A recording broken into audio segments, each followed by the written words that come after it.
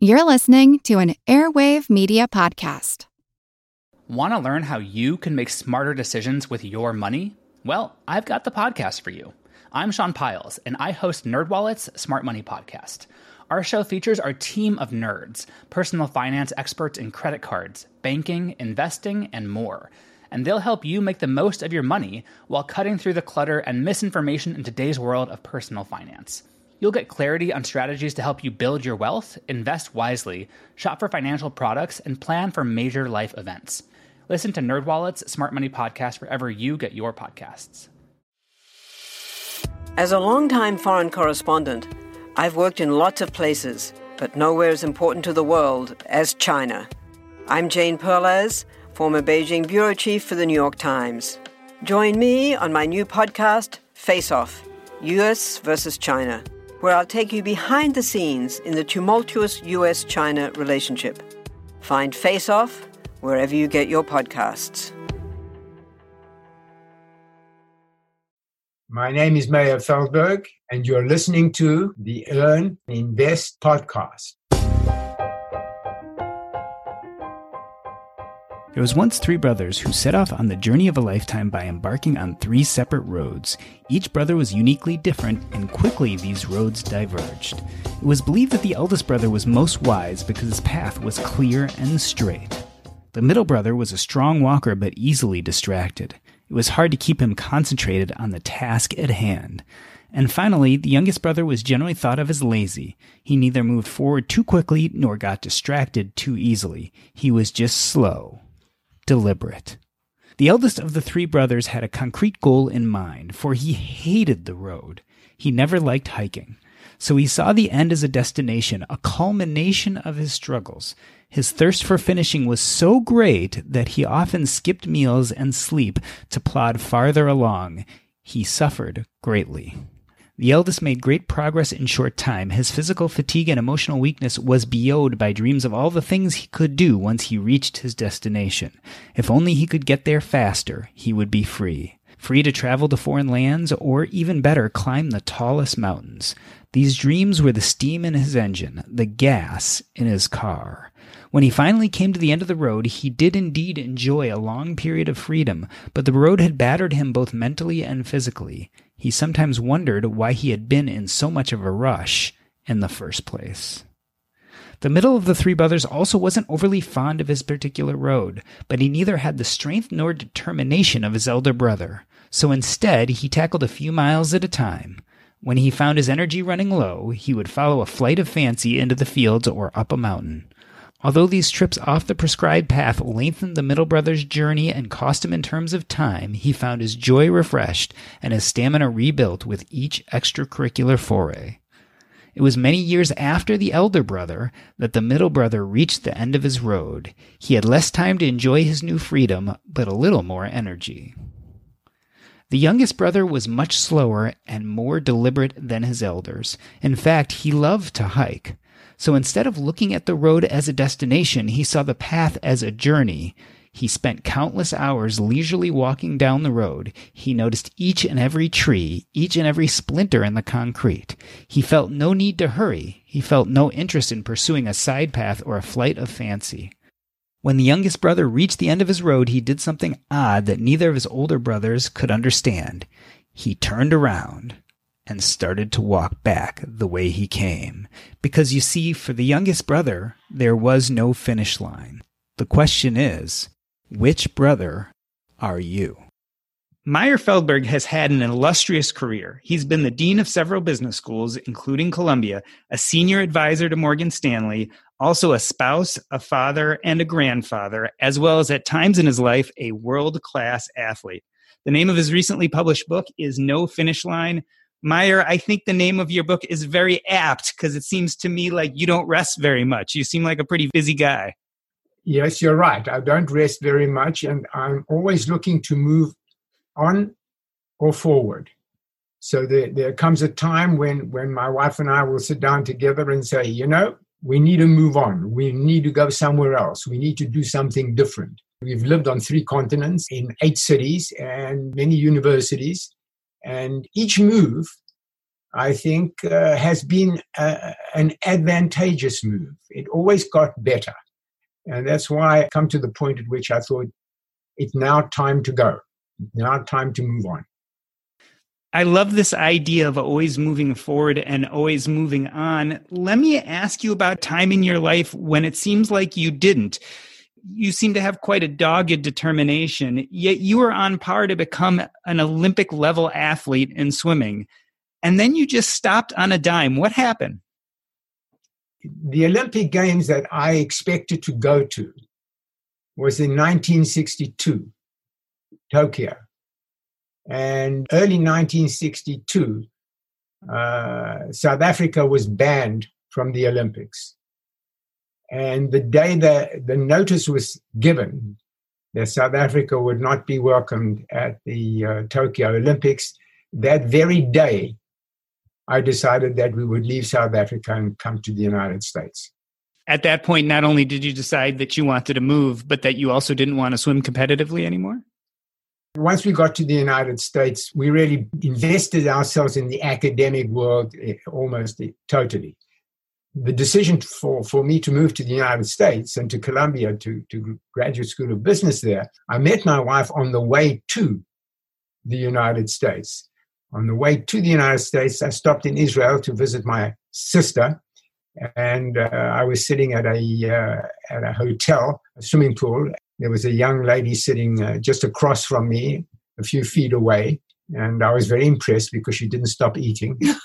And so we started talking, and turns out that she was from London, and she was there with her parents. And that night we went out for dinner. The next 3 or 4 nights we went out for dinner every night, and then she went back to London, and I was due to go to New York, but I went to New York via London and spent some time together again in London. And then I went to the US, went to Columbia Business School, was in the first semester, I think it was, and she pitched up. We were married, and we've been married for, I guess, 55 years. So your love of swimming may not have won you an Olympic gold, but it landed you a wife, huh? The best, exactly. Exactly. I want to go to another defining moment in your life. When you were 12 years old, your dad got sick. What happened? My father had a heart attack. It's been a very sad story for our family. My mother, my father, and my sister all died at the age of 72. I think I was 10. And I remember walking early in the morning past his room to go down to the kitchen to get some breakfast. And his room was relatively dark, but there were people in the room, physicians, and my sister was in there. And then she took me downstairs. She was 7 years older than me, to tell me that Dad had had a heart attack. This story you tell in the fairly early beginning of the book, it sounds like it had a profound effect on your trajectory, maybe as well on your drive to succeed too. How did your dad's illness affect you? He was a very driven person himself. And I think he had substantial expectations of me. And I think whenever I did something that I thought was important, significant, appropriate, I always thought of my father, and I always thought Dad would really be happy to see me doing this. Now, there were times when I did things that I shouldn't have done. And I also recognized that he probably would not have been happy with that. Yeah, I connect with your story quite a bit. My father died when I was 8 years old, and you realize from a young age how fragile life can be and how you have to take advantage of the moment because it might not be there in the future. Exactly. I think we share that story and maybe that sense of drive that comes from seeing our loved ones get sick when we're little. I'm sorry, that's a story we have to share. A story I hear more and more of as I talk to more people who are driven and who have achieved a lot of things. Sometimes those early childhood traumas break us, and then for other people, it drives us to become what we eventually become. Yes, it pushes you to move on. I guess you could call that bad luck. When I was reading your acknowledgments to your book, number one acknowledgement is Lady Luck. And that actually surprised me because in a lot of ways after reading your book, I feel like you created your own success. Tell me about the role luck has played in your life. we came to the right country, we came to the right cities, and we made the right friends. I can think of almost no occasions where we were with people that were inappropriate or were not helpful. We just seemed to land in good places. I mean, when we left South Africa, I remember Milton Friedman had come to stay with us, Milton and Rose Friedman. And when we took him back to the airport to fly back to the US, as we were walking on the tarmac, he stopped me and he put his hand on my arm and he said, "Meyer, it's time for you to leave." It was a moment that I'll never forget. Milton Friedman was Milton Friedman. If he told me it was time to leave, it was time to leave. And when we came to the US, he was exceptionally helpful. I mean, there was nothing that he couldn't do and wouldn't do for us. You mentioned both luck and friends, and I can't help but thinking about a story of your trip to New Orleans. You were on a business trip and you were eating alone, and someone comes up and introduces themselves, and you end up having dinner with them, someone who's well known, at least in my circles in Chicago. Tell us about that story. That story hasn't ended. I was sitting by myself in the Court of the Two Sisters. I was there for a meeting of business school deans, worldwide business school deans in New Orleans. I was sitting in the Court of Two Sisters by myself, and there were a couple sitting a table away. And 3/4 of the way through the dinner, the lady stood up and came over to me and said, "My husband and I are sitting across there, and we hate to see people sitting alone eating dinner. Why don't you come and join us?" And I was taken aback, and I said, "Well, that's very graceful of you, and as soon as I finish this course, I will come and sit with you."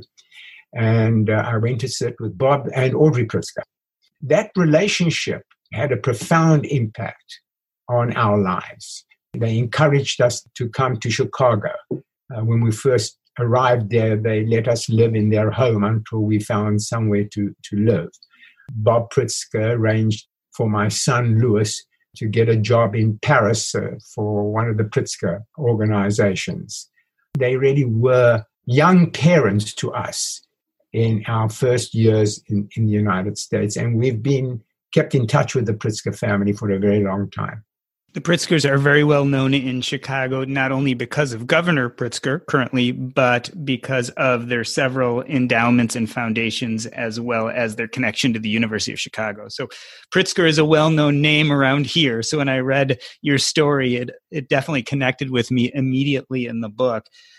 You like the story about the going up and down the elevator so that Bob could get the parking validation. Yeah. So Meyer is talking about a story in the book in which he's talking about Bob Pritzker's frugality. And again, if you're from the Chicagoland area, you realize the Pritzkers have quite a fortune as a family, and yet frugality was a key part of his personality. So you were up on the 95th floor of the John Hancock building, which is a famous restaurant. And after taking the 2 elevators to get down, Bob realized that he hadn't validated his parking permit and went all the way back up, which if you've ever done this, which I have several times, takes quite a while to transfer elevators and go up 95 floors. So it is a true testament to his frugality. The community that I'm a part of that listens to this podcast are people who are definitely interested in personal finance, and frugality plays a big role. So that story probably would connect with many of the people who are listening to this podcast.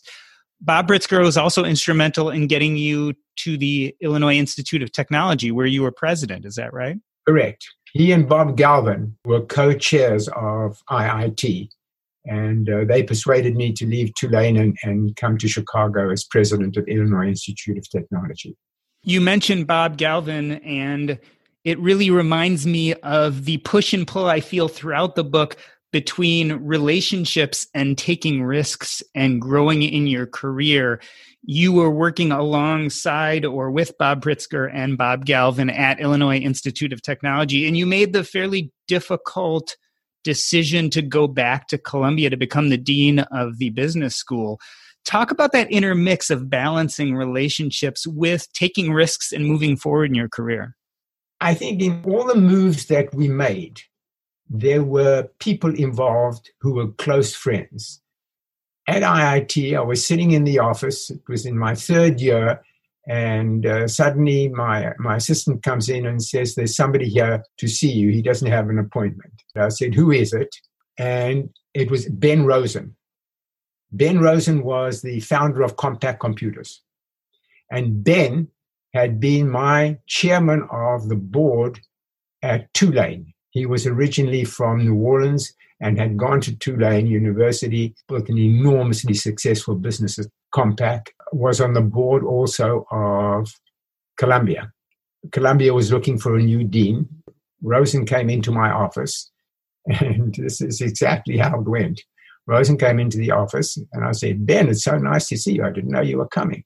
And he sat down and he said, yes, and I'm going to see a lot more of you because you're coming back to New York, you're coming to Columbia, you're going to be the dean. And I looked at him and I said, Ben, what are you talking about? I've only been here 3 years. I can't possibly leave and walk out after only 3 years. He said, it's nothing to be discussed. It has been arranged and you will enjoy. You're coming to Columbia and you're going to be the dean. Well, I did that. And you have no idea how unhappy Bob Pritzker and Bob Galvin were about that. And rightly so. Rightly so. But it was a great move for us to come back to New York and to Columbia. So as we were just talking about, when you're looking at moving forward in your career, you have to balance the relationships with risk-taking. By moving away from Illinois Institute of Technology into Columbia, you had to manage and juggle those relationships.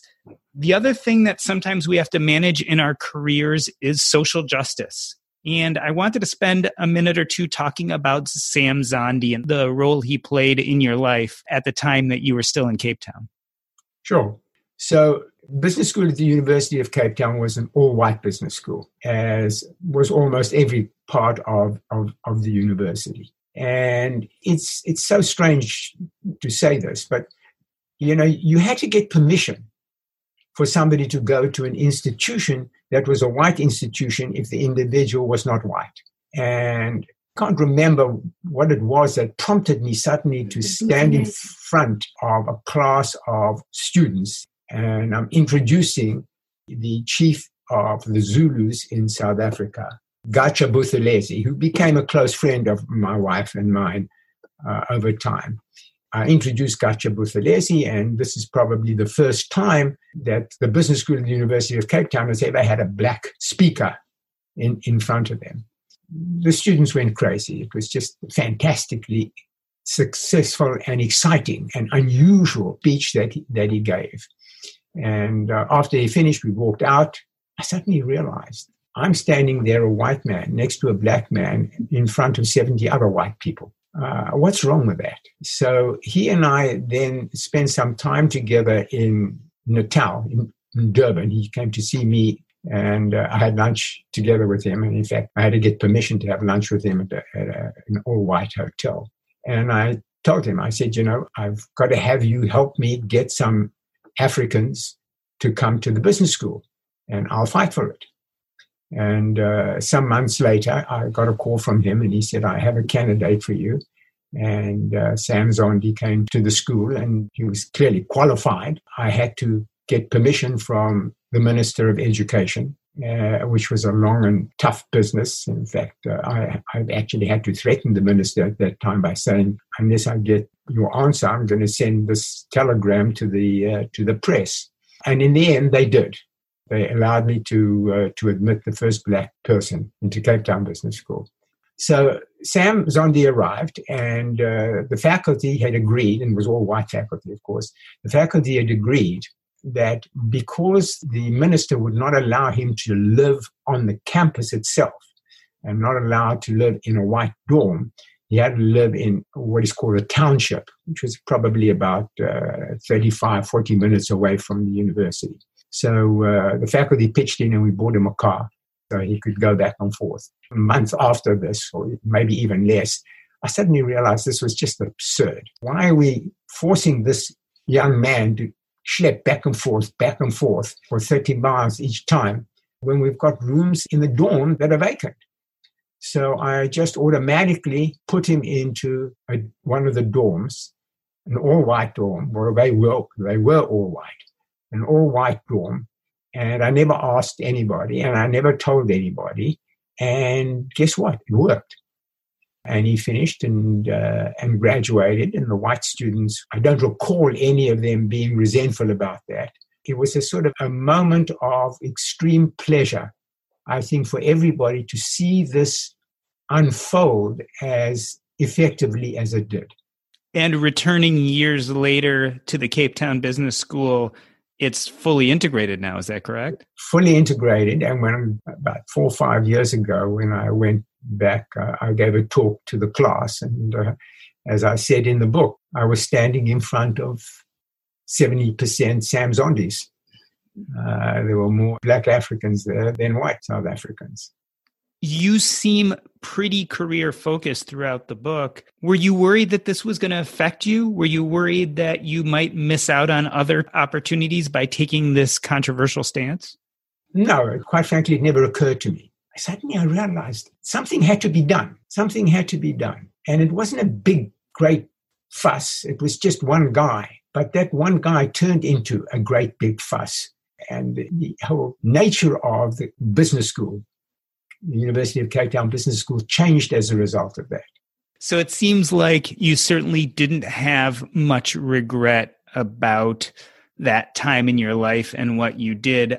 I noticed that mostly there's a very optimistic tone to No Finish Line, but there were some moments of regret. One in particular deals with Bob Pritzker and his passing. Yes. It's a poignant moment in the book, partially because it's something that, looking back, it feels like you did wrong.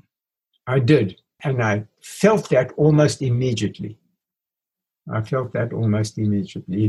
He had been exceptionally helpful to my wife and I and my children. I mean, as I said, he got my son a job with the Pritzker family in France. So we had dinner with Bob Pritzker and his, I guess, second wife. He was already seriously ill. I had to help him cut his food. And I just felt that I'd lost touch with him when we came to New York. And that was not a good thing. I should have remained close to somebody who did so much for us. He passed away shortly after the dinner. But the thing that most bothered me was that his daughter called me a second time and said that he was coming back again for another visit to New York, and he wanted to have dinner with me. And my wife and I, but primarily me, felt uncomfortable having another dinner with him because he was already seriously ill. And I said no. And I'll never forget that blunder that I made. You know, this was a man who gave everything for us, and I was a jerk. I just didn't go to a dinner with him. It was terrible. One of the teaching moments of the book is learning how to be in the moment. And it sounds to me like that was that point in your life where you realized that you really had to work at doing that. And that's a difficult thing. I guess it is. And it stays, the memory stays with you. You know, it's interesting. The good memories stay with you, but the bad memories stay with you even more powerfully. You had mentioned that you had lost touch with Bob when you moved to New York, and certainly there are many supporting characters in your book, but one of them seems to be the city of New York. And you mentioned multiple times that place matters. Why did New York call to you so much? You know, I think that when I first arrived in New York and went to Columbia Business School, I was in my first semester, and a young lady whom I met in Israel, and who I then followed to London before coming to New York, suddenly pitched up in New York. And we were married. And we've been married for 55 years. So New York was a special attraction for me and for my wife, Barbara, and for our children. I always found, and I think my wife always found, New York is very agreeable and very friendly and very comfortable in bringing you into their lives. So we never felt lost here. We never felt that we didn't have friends here. we always felt that we were accumulating friends, and they were taking us into their houses, and they were taking us into the theaters and into the ballets. My wife is an artist. She's had a number of shows in New York that have been very successful. We're very involved in the life of the city. On the board of the New York City Ballet, I guess now for nearly 20 years. It has so much to offer that I don't really notice the irritating aspects of New York. And there are irritating aspects in New York, and traffic is probably the most significant one. But by and large, the city really does work. And for a city of this size, with all the activities that it has, to work so well is amazing. It strikes me that for you, being successful at being the dean of Columbia Business School also meant embracing New York as a whole, its institutions, its people, its culture, that played a big role in having you be successful at the job itself. Yes, I think that's absolutely so. Why is it so important? Why do you have to feel that connection, or why did you as the dean of the business school? Well, I think you need to take as much advantage of opportunities, activities that are around you, that are available to you. And that's the moving forward nature of my personality is always looking for new things and different things and becoming engaged in them. And fortunately, my wife has the same kind of personality. Talking about the moving forward nature of your personality, how did you decide when it was time to retire from the Columbia Business School? 3 5-year terms. I thought I had done what I needed to do. The business school, when I left, was in the top 10 in the nation all the time. I think during part of my time there, I think we got down to number 5 in the nation. Again, I thought, it's enough. I'm moving on now. I need to find something different. And I knew enough people in enough corporations in the city that I was sure that I would be able to get a position that would be valuable and comfortable, and I would be around people that I knew. And that's how I ended up at Morgan Stanley.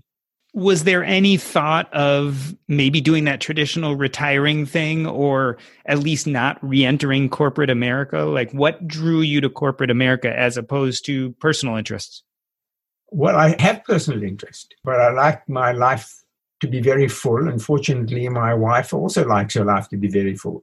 She paints every day. I go to the office every day. We go to the ballet. We go to the Philharmonic. We go to the opera. It's a lifestyle that keeps you active and young.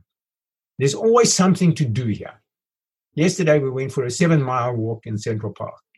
And you also are pretty regimented. You get up and exercise and stretch every day, right? Every day. Every day, except when I do it twice. No sleeping in? No sleeping in. No sleeping in. Because of the coronavirus, the gym in our building is being closed. So I had to go and buy some bicycles for myself. So I've got them upstairs in the dining room. Yeah, the coronavirus does not favor our workout habits. Clearly, we've all had to adjust them to manage in this environment. The other thing I find really interesting is you've spent a lot of time sitting on boards, volunteer or otherwise. Why is being part of the community, participating in such a way, so important to you?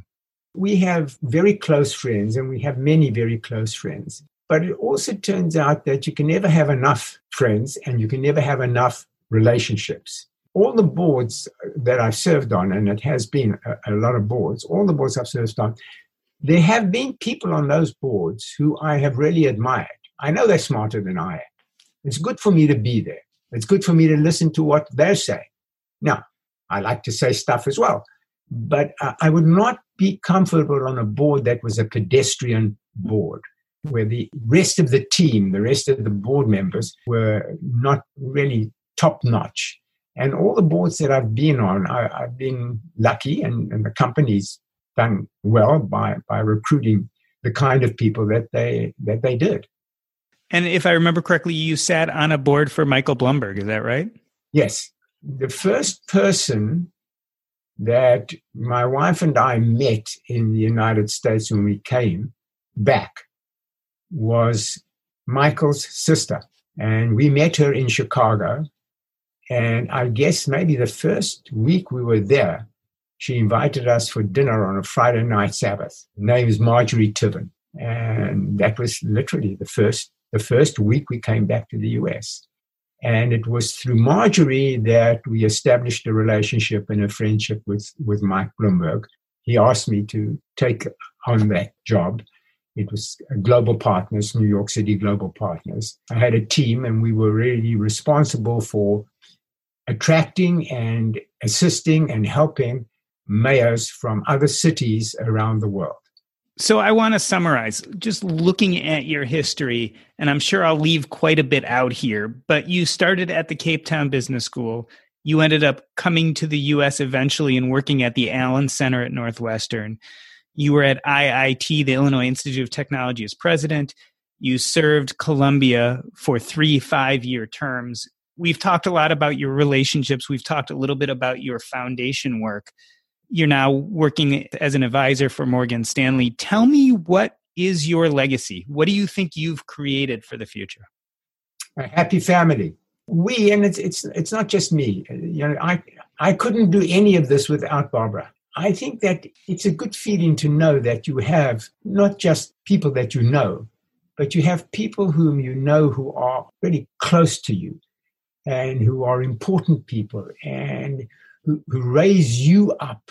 I think we're always looking for people who can help us be better than we are. And that's been one of the big advantages of New York City. I remember when we first arrived here, one of the first people that I spent time with. So the first person was Ben Rosen. And then we got to meet Henry Kravis. I started a board of overseers at the business school, and Henry came onto the board and became chairman of the board of overseers and helped attract other very important and senior people to the board. It's not a happy, static situation. It's a happy, exciting, moving life.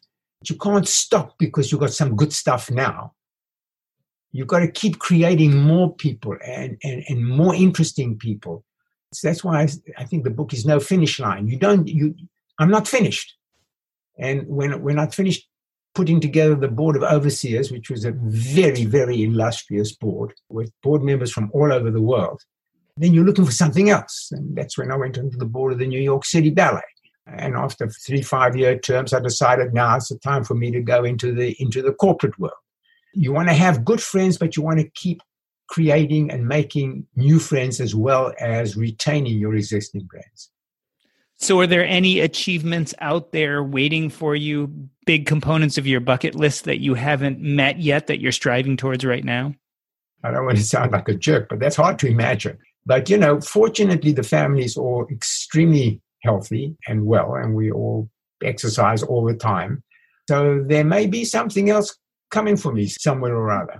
I know I have a 12 and a 15-year-old, so I know once you have kids and grandkids, your plans are never really over because you're hopefully involved in their lives and hoping and striving, maybe distantly, but for them to succeed. Exactly. That's your biggest legacy, of course, your children. Have your kids read the book or your grandkids? And if so, what do they say about it? Yes, they've read the book. They all like the book.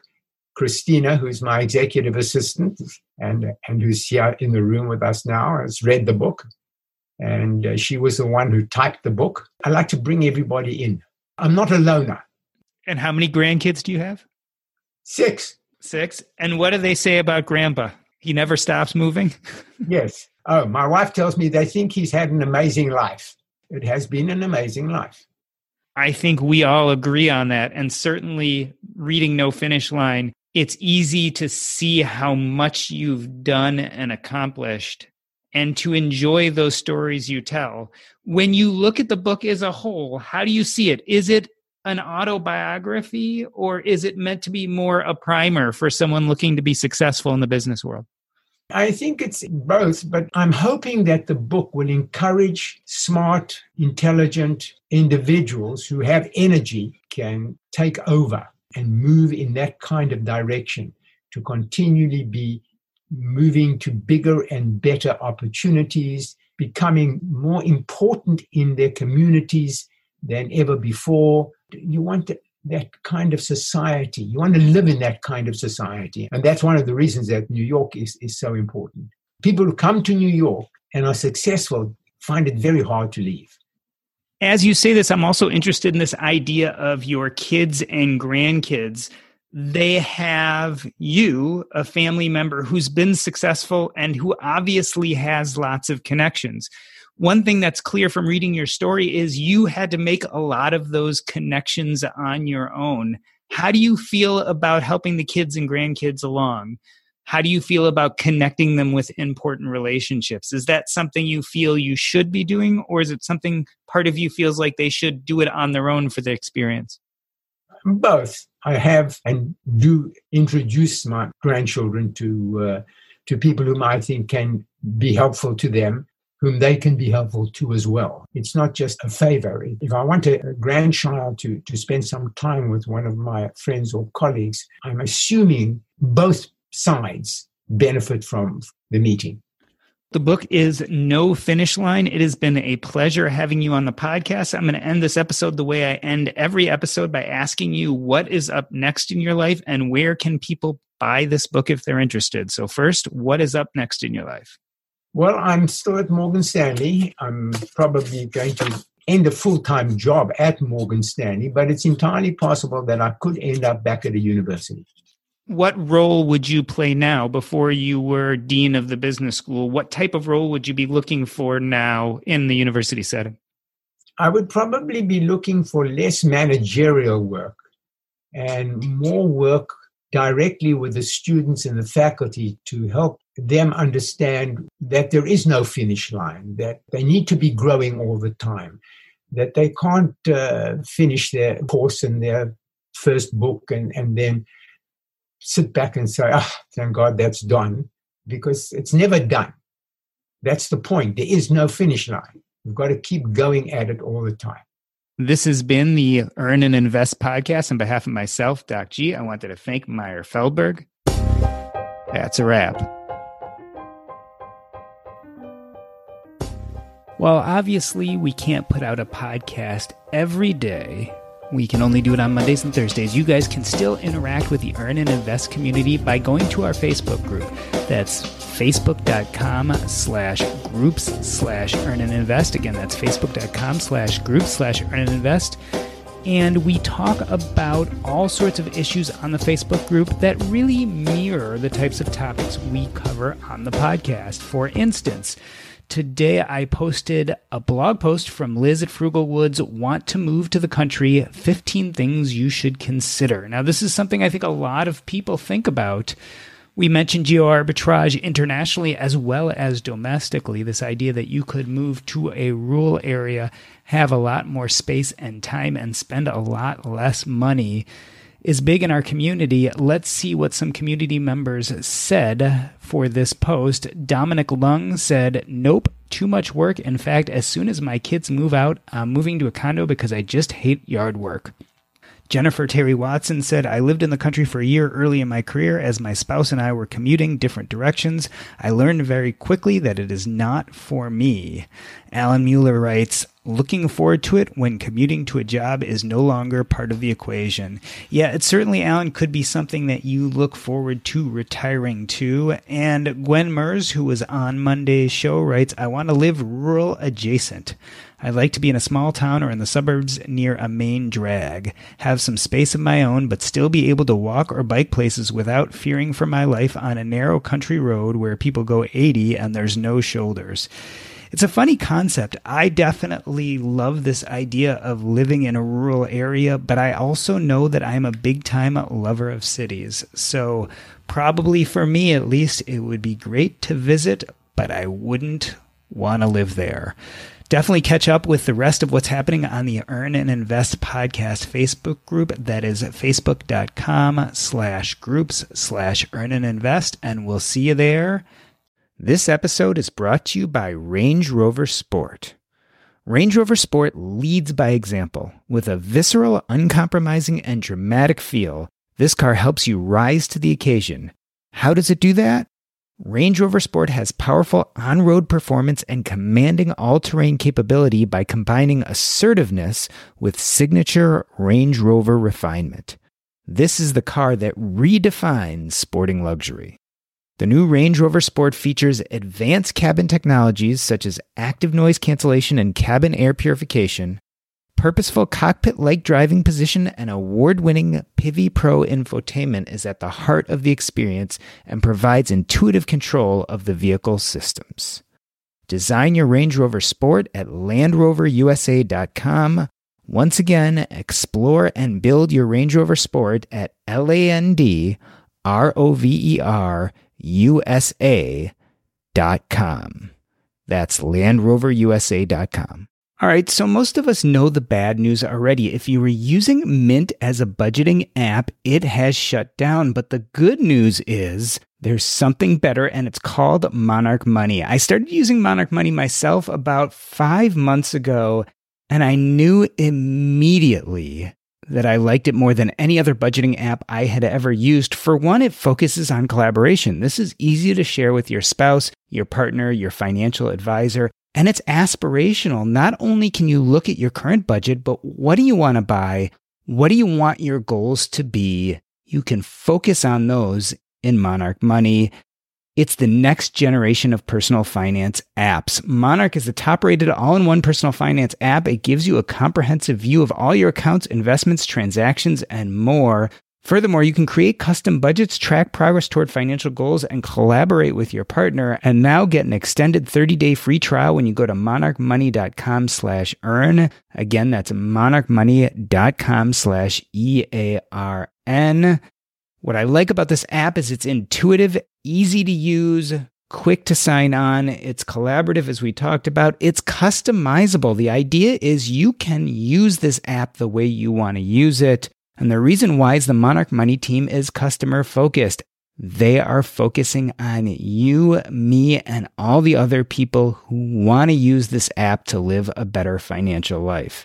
After trying out Monarch Money for myself, I understand why it's the top-rated personal finance app. And right now, listeners of this show will get an extended 30-day free trial when you go to monarchmoney.com/earn.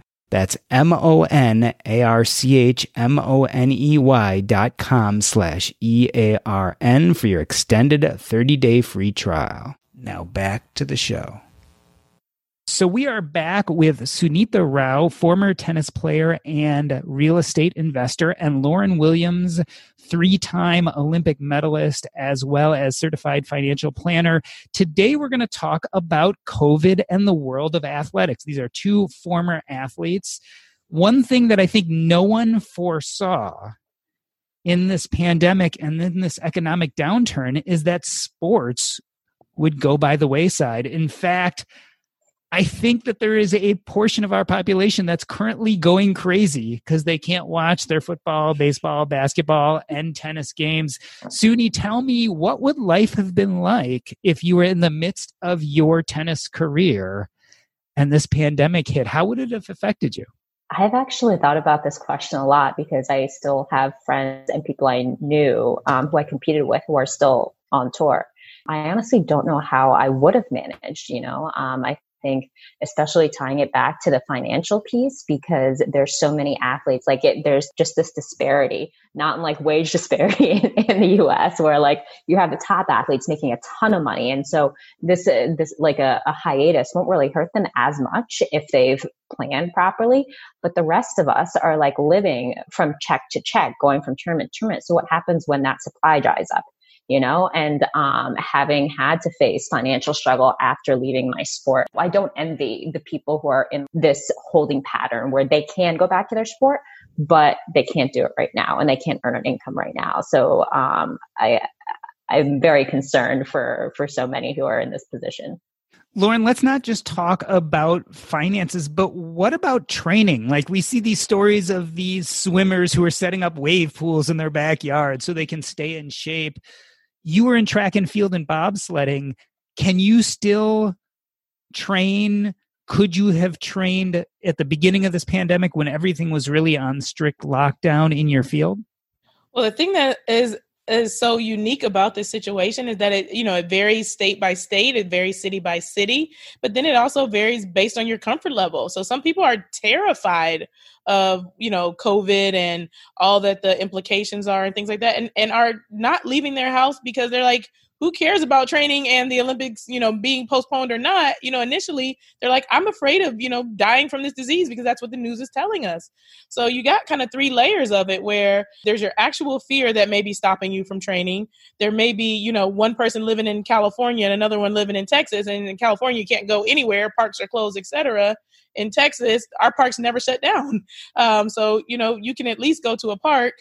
There's tracks open, it's varying levels of what's available to you as a athlete all across the country. And then also, like you said, it does come back to resources. So if you're a higher earning athlete, maybe you're paying your trainer to come directly to your house. Whereas if you were somebody that was kind of making ends meet and you were using the college facilities and the college is shut down, you don't have access once again. The other aspect of that is thinking about, well, when is the season coming again? How long do I need to train for? How hard should I be training right now? Should I kind of back off? This all hit in an Olympic year where people were gearing up to make Olympic teams. Some people had already made Olympic teams depending on what sport you were in.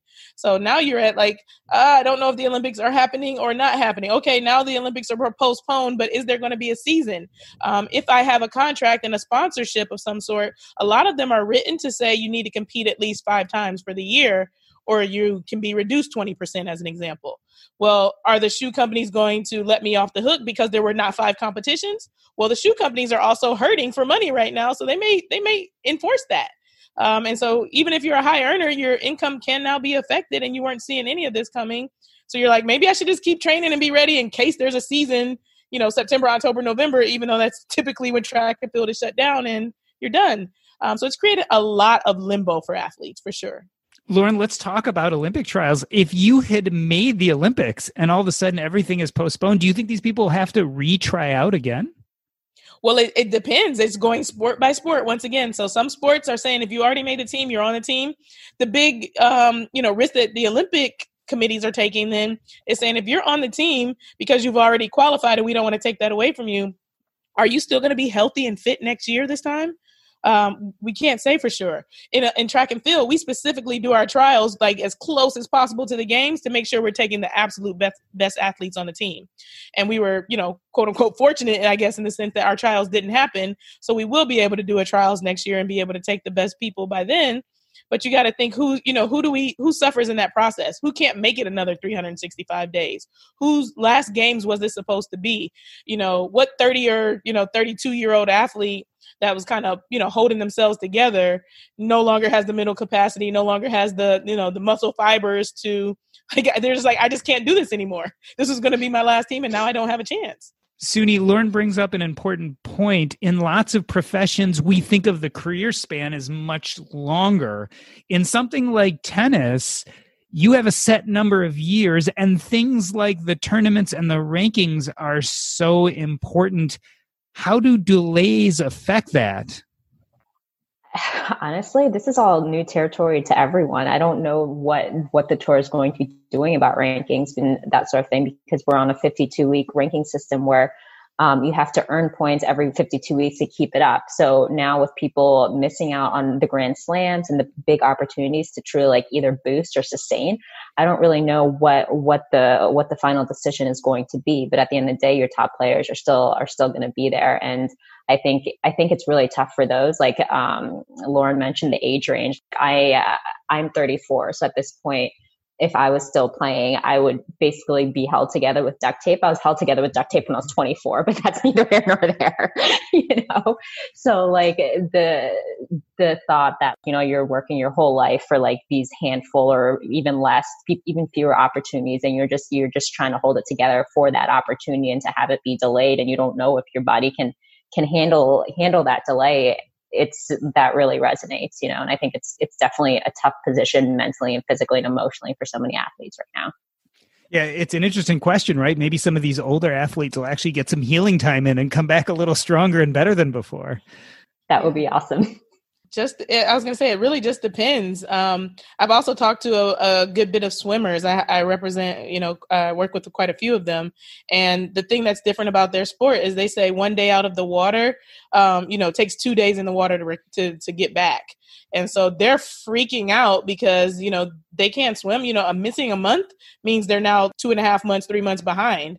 You get out of sorts when you can't. And then now like you said, they're jumping in local pools or, some friends in the backyard pool, but they can't really swim to the way that they need to be able to train. So we also have to think about, like, what are the long-term effects of, the overall sport is not going to be able to perform at as high a level the next year.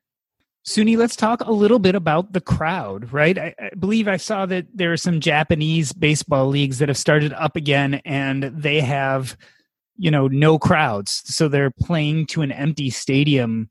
Tell me how it would feel to be playing a match with an empty stadium and no one in the crowd.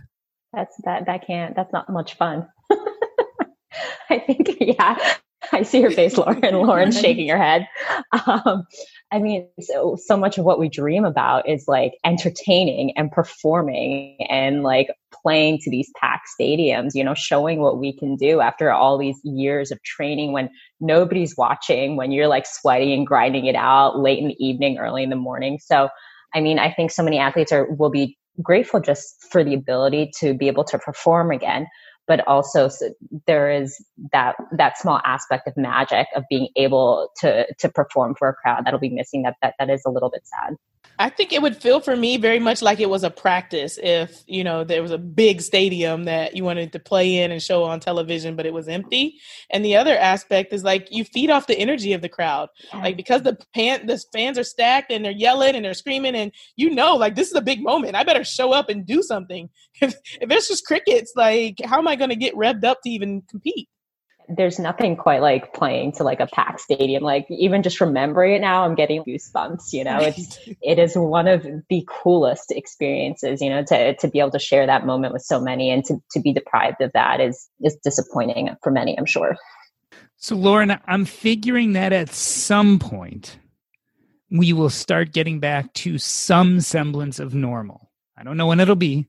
I don't know how, but at some point I suspect that athletics and sports will start up again, that one day we'll have hopefully packed stadiums, etc. This time away, this pause because of COVID, do you think it'll have any long-term effects on America's or even the world's love affair of watching athletics? I think that it will have an effect. It still remains to be seen whether it's a positive or negative effect. But, in the absence of things, people fill the gaps with something else. And you have to wonder how many people are not going to come back to something that was previously a love and an addiction for them and not find it worthwhile to show up in the stands or spend a lot of money to get to this place or that, because, this is affecting everyone's lives. So if you previously, I actually have a conversation with somebody recently that loves going to concerts and they haven't been able to go to any this year. And now they're like, well, we're going to have a baby instead. And we know that's not, so this is really good practice for us not being able to go to concerts anymore. Their life is going to be completely changed. That's one set of concert tickets that were, all-star gold VIP backstage all the time. They're not going to be purchased by all those places. And you have to wonder what is the long-term effect of how many people are going to, change their life completely because of what's happened recently. Sadly enough, I see a similarity with restaurants. What people are realizing is that they can cook at home and they're eating at home so much more often that sometimes their appetite to go out to eat is just not what it used to be now that they're doing something differently. Suni, is tennis unique? Do you think that this pause is going to change anything about America's love affair with tennis? No, not really, because the Americans don't pay as much attention to tennis as they do like overseas, So I think when it comes back, it's still going to be kind of like a medium level attention sport. And I think it might be easier for players to return given that it's not like a team sport. There are a couple of players who have tested positive in the last week. So the pause might be a little bit longer, but I don't think that there's going to be like that much of a change. Yeah, I certainly hope sports come back. I have a number of friends and family who are chomping at the bit, especially since one of our last memories connected to COVID in sports is that basketball player touching everything at the press conference saying he's not worried about COVID right before he's diagnosed. So we need to wipe that out of our memory and get back to what we love about athletics, especially here in the United States. Sunitha Rao, Lauren Williams, thank you again for being on. Awesome. Thanks for having us.